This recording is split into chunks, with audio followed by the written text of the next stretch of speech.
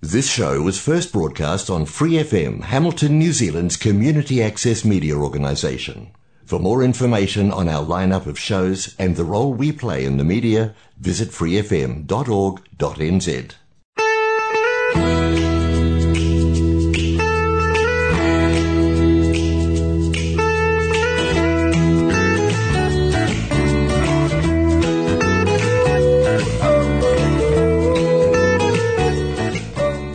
Welcome to Connect with Community Waikato on Free FM 89.0. I'm Holly Snape from Community Waikato and have with me Annette Evans in the room today, and it's great having you here, Annette. Oh, I love coming in here, thanks, Holly. I always love having a conversation with you. Annette, from Insight Endometriosis, been there many, many years. Yep. You do amazing things in the community, and today we're going to talk a bit about an event that you've got coming up. It's a little bit different from previous events, so we're going to explore that today, and then we'll finish the show by also having a bit of a conversation about the breadth of the services you offer and how people access those. Sounds good. So that's us today. Purple Walk is something you guys have done for many years. It's been a primary fundraiser for you. It's been a highly successful event and got a bit railroaded though by COVID in recent years. Yeah, that would be a fair comment. Yeah. So, like everything else. yeah, absolutely. So tell me a little bit about what it is you're planning to do this year. Yeah, so this year we're going to try and get everybody together. So it's a theme about community and overcoming isolation. So we've decided to do a community picnic. Let's hope the weather is better than it has been in recent times. But yeah, so meeting up at Hamilton Gardens on the second weekend in March, and for a Saturday for a couple of hours, and people can just bring along picnic baskets and we'll have a chat about what endometriosis means to people. That sounds really good. Tell me a little bit about why you've changed from a walk to a picnic. Yeah, I guess a couple of kind of push and pull things. So partly it's around COVID, and we've had to push pause on COVID for a couple of years, which has given us the opportunity to kind of review, is that really what we want to focus on? It's a lot of work attached to that event, and it's been primarily around raising awareness. And I guess we raise awareness in lots of different ways. And, endometriosis is something you have to live with 24/7. So our focus really has been refreshed more around the community and the isolation people have felt around COVID. There's been a lot of people who haven't been able to engage in the same way, and so we kind of thought, well, let's get people together instead and focus on that sense of community rather than raising awareness in a big event. Okay. So you've previously, with the Purple Walk, you've also had a lot of other organisations involved, sponsors and partnerships and various other things, and you've had competitions and stuff like that happening, and they've always been a lot of fun. Yeah.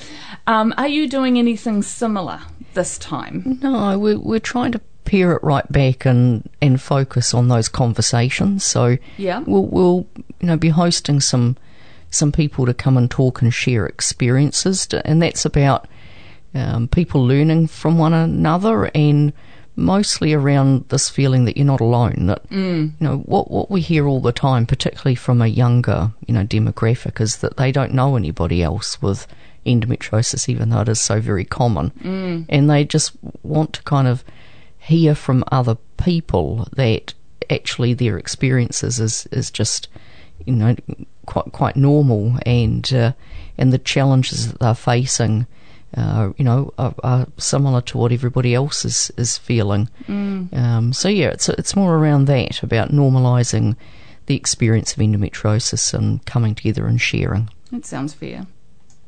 So can you tell me, will you have people organised sort of formally there on the day to share stories, or are you more creating a space for people to share their own stories on the day? Yeah, I think you put that beautifully, Holly. So it is about sharing your own experiences. So we'll have some cues for people, a topic, come and talk about your experience about getting diagnosed, or come and talk about pain management, or things like that, just to prompt people. But yeah, the whole idea is that people be able to share their own experiences. And you're right, I mean, the prevalence is so much higher than people anticipate. Why do you think it is that even like it's, what was the number, like 1 in 10? 1 in 9. 1 in 9, yeah. Why is it when it's so high that we don't know about other people who have it? Yeah, it's absolutely fascinating. I know we had a board member join us once, and before that she really didn't know of anybody with endometriosis, but I know she kind of had some friends around for dinner one night. Oh, what are you up to? I've just joined the board of Inside Endometriosis. Oh, I've got that, or I've got a friend with that. And all these conversations started to happen. So it's such a hidden condition. People aren't openly talking about it, but if you're given the opportunity to, quite often people will start to talk about it. Yeah, it sparks the conversation. That is really interesting, isn't it? It is. It's quite fascinating. Yeah. I found I probably heard of more people sort of sharing conversations when around, I suppose, childbearing ages, and because of course it can become problematic. But as I've got older, it feels that those conversations are tapered off, and I just wonder if I'm just not in the same circles now, kind of exposed to it, where it's on top of mind for people to be sharing. I don't know. Yeah, I think partly the demographic that's being diagnosed is getting younger. I know years ago it was typically, women in their 30s, often late 30s, facing fertility problems that were getting in contact, but now the biggest demographic getting in touch with us would be probably 18 to 23-year-olds or younger, more than older, and for them it's around just getting to a diagnosis, and it's kind of great because we're now being able to influence outcomes. The sooner you get diagnosed with endometriosis, like any other condition, the better you are, and perhaps they won't face those fertility issues further down the track. Yeah, that's a really good point.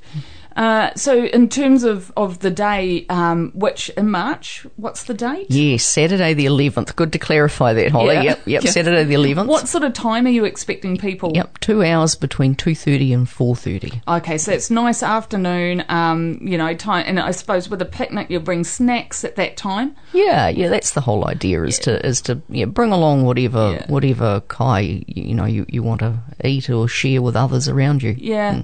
Will you have like a roving microphone or something? Have you thought about how people might share their stories, or are you thinking you'll sit more closer together, or? Well, probably a mix of things. So some things will be prompted on a bigger scale, but if we can get more people in smaller groups having conversations would be great, because some people don't want to come up and talk in a big crowd. Yeah. And so there'll be opportunities for a bit of both. I love the idea of sharing stories, because I think, stories really connect people. Yeah. And what's beautiful about those experiences is that, they're not wrong. They're people's experiences, aren't they?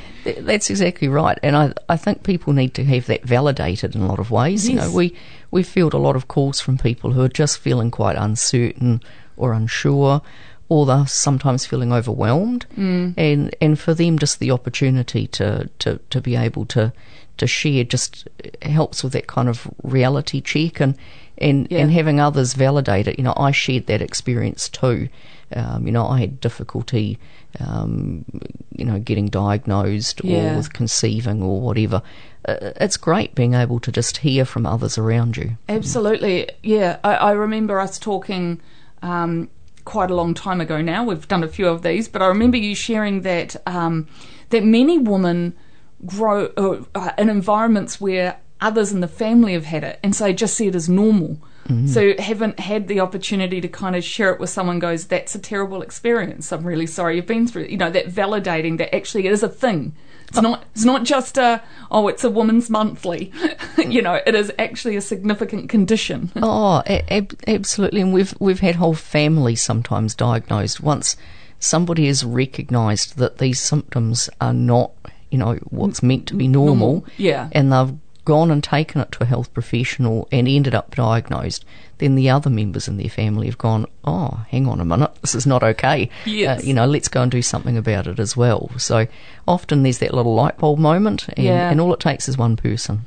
I think it's a good idea to, you'll be people encouraged to bring their friends along as well to this. Yes, support people, whānau, yeah. So you don't have to have a diagnosis or be a woman, a menstruating woman or anything in particular to come along? No, not at all, no. So this is, an open opportunity for anybody in the community impacted by endometriosis, whether they're diagnosed or not, and bring along their support people, or it could be other people that recognise symptoms in their friends that just want to come along and hear from others about, how did you get that diagnostic journey? I'm concerned for a friend. Yeah. I think that's an excellent idea, and I think it's marvellous that you're going to be facilitating these conversations. I did mention woman there, and it's an assumption we make, but can you tell me about whether or not men experience endometriosis? Yeah, endometriosis affects a lot of genders, so not specifically women anymore. We've now recognised that the whole AFAB, assigned female at birth community, and also there are some instances of men. I mean, it's a very, very rare condition, but I guess if you liken it to breast cancer in men, that can affect men as well. Yeah. So there are some pretty specific conditions around men getting it, but it certainly isn't just menstruating women anymore. Yeah. It's also been diagnosed in girls before they've even hit puberty, and older women as well. So menopausal. So it's a wide range. You'd be pretty disappointed that you're still suffering that pain after you've hit menopause, wouldn't you? Oh, I think it's pretty sad. I meet a lot that are just hanging out for menopause, but there have been studies that say that the worst symptoms may improve, but they don't always resolve. And some of the gnarly ones like painful intercourse, they often continue on. We are going to talk a little bit more about the sort of support that you provide generally. We're going to take a break shortly, but just before we do, I want to recap what is happening on the 11th from 2:30 at Inniscommon. Is that right? No. Oh, that was worth pulling up. It was. So Hamilton Gardens. So up towards the Rogers Rose Garden, there's some shady spots in there. So people who want to opt for a bit of shade can head for the shelter of the trees, and the others who want to bask in the glorious sun that I hope we're having can head for the outdoors. But bring a blanket or a chair, whatever you're comfortable with. Bring along whatever kai that you want to have, and just an opportunity to share. And it will be signposted as well, so people will be able to find it. And we're going to put some little, I don't know, ribbons or something up to highlight where we are. Fantastic. And it's nice and close to me, actually, being at Hamilton Gardens. I can probably walk from home if it's a sunny day. Yeah, and you can bring your dog too. Dogs on a lead are welcome in the gardens. Yes, just not through the themed gardens. No, but in the outside part. Yeah. That's fantastic, and of course people could also enjoy a bit of a stroll around the themed gardens later if they would like, or beforehand. So probably beforehand. I think they close up about 5ish or so. Do they really? Yeah. I did not know that. Anyway, so that is something to keep in mind. This is on the 11th of March, so it's coming around relatively quickly. A really good time to ask your friends about coming along as well, if you think somebody might really benefit from it, or if you want to share your own experience and have some friends around who, maybe don't know so much about it and you'd like them to understand. I think it's a great idea. Absolutely. Yep. More the merrier. Wonderful. So we look forward to seeing everyone there. We're going to take a short break, and when we come back, we're going to talk a bit more specifically about the services that are offered by Insight Endometriosis. Hey!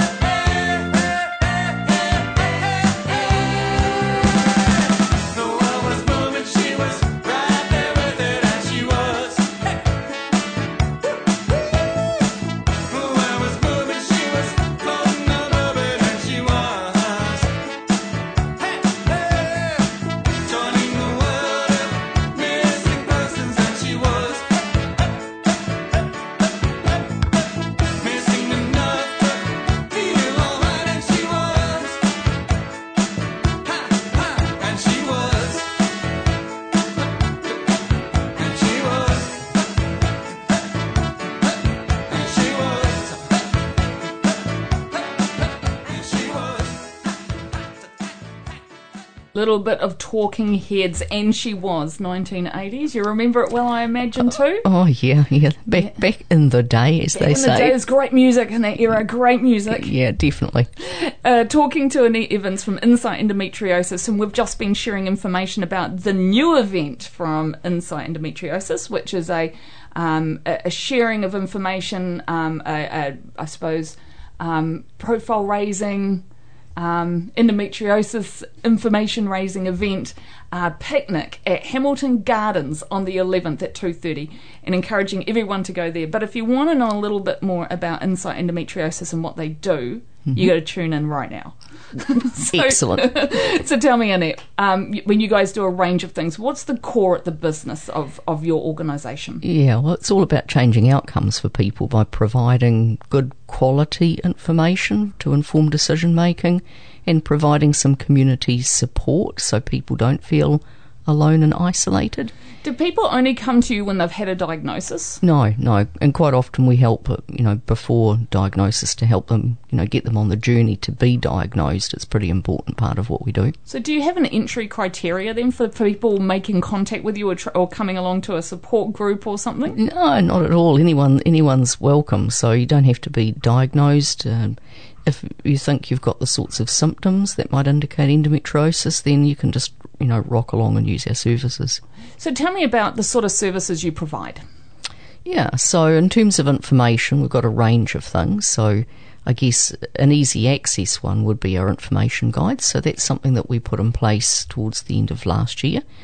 So some comprehensive New Zealand-based information. We've currently got 12 guidebooks, which is a pretty substantial little block of information, which covers everything from, getting a diagnosis through pain management, but also things around, self-advocacy and how to have a conversation with your, health professionals, mental health and well-being in there. So, yeah, a lot of things, and we're planning some more for this year as well. Excellent. And then we've got, one-on-one conversations with myself as an educator, so not typically a good hour and a half, or 2 hours sometimes, and we can just explore whatever you want to know about. Yeah.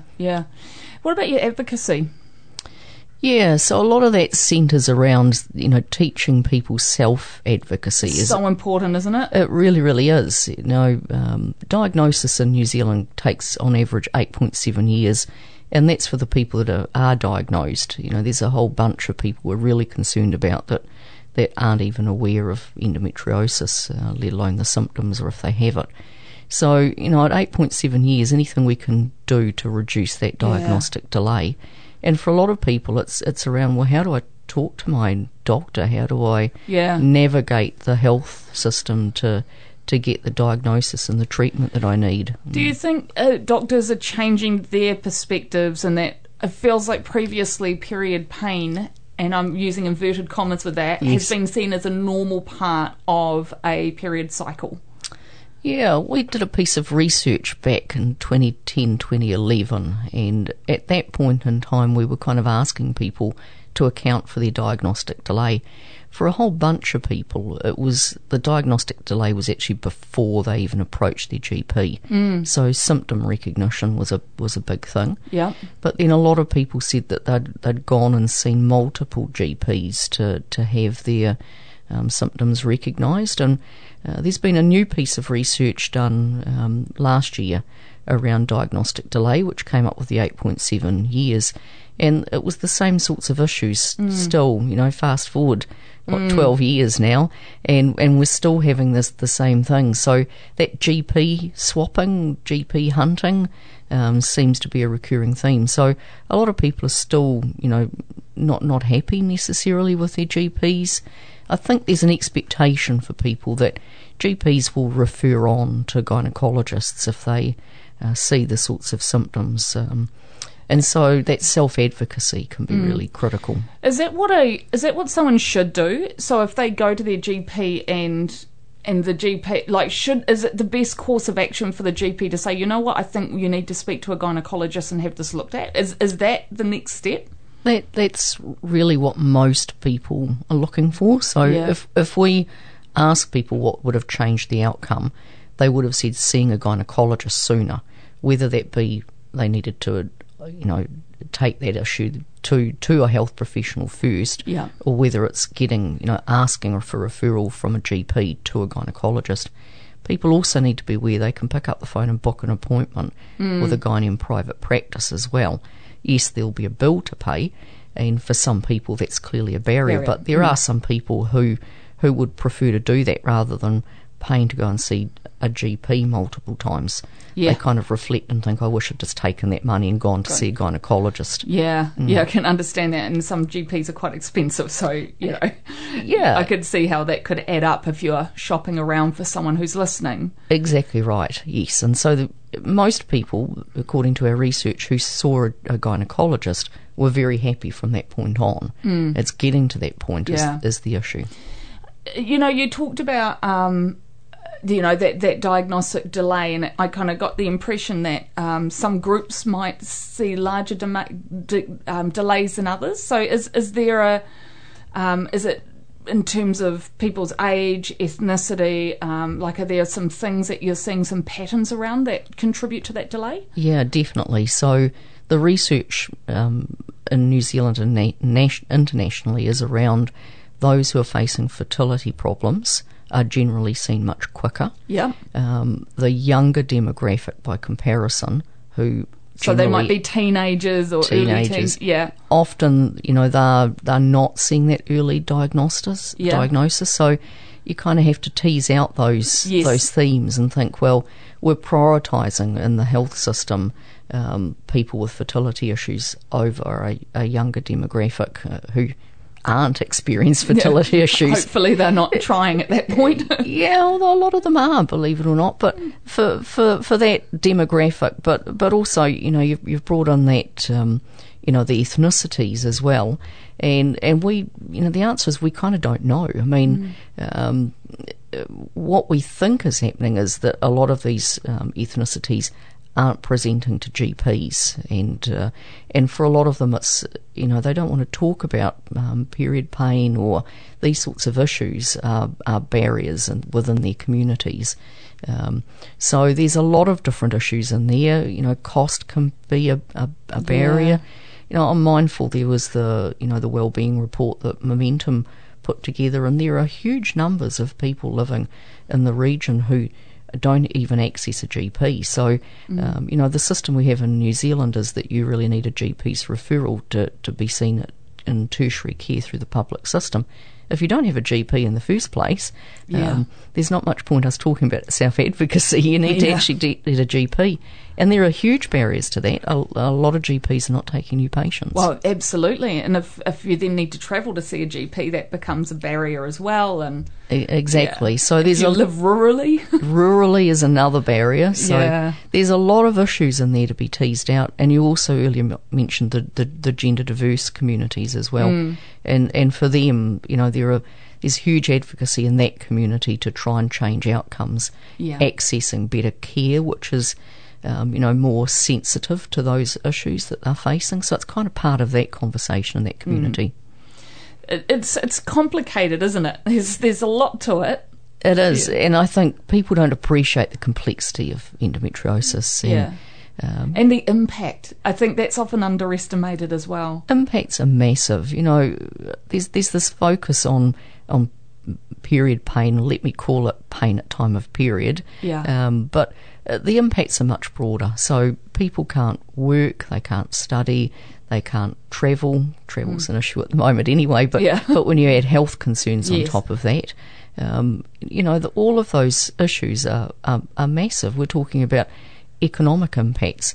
And then you have to flip that. What about the employers? They've got people coming along who perhaps are struggling with work, and they need to recognise that they can make some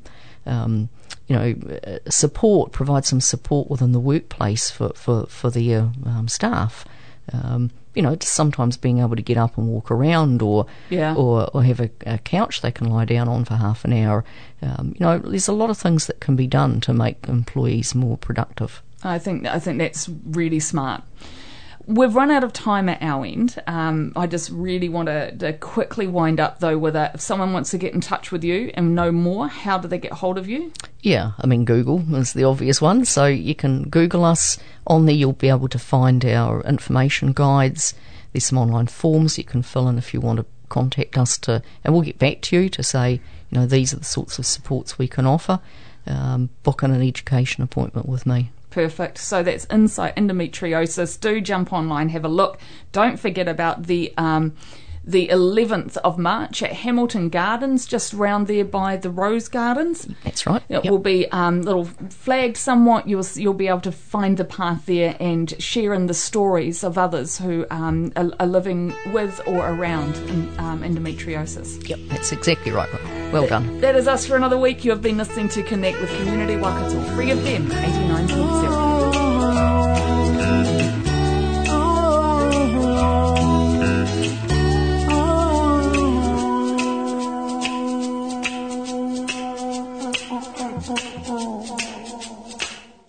Thanks for listening to this Free FM podcast. If you want to hear more content like this, you can support Free FM via Patreon. Head to patreon.com/freefm89 to find out more.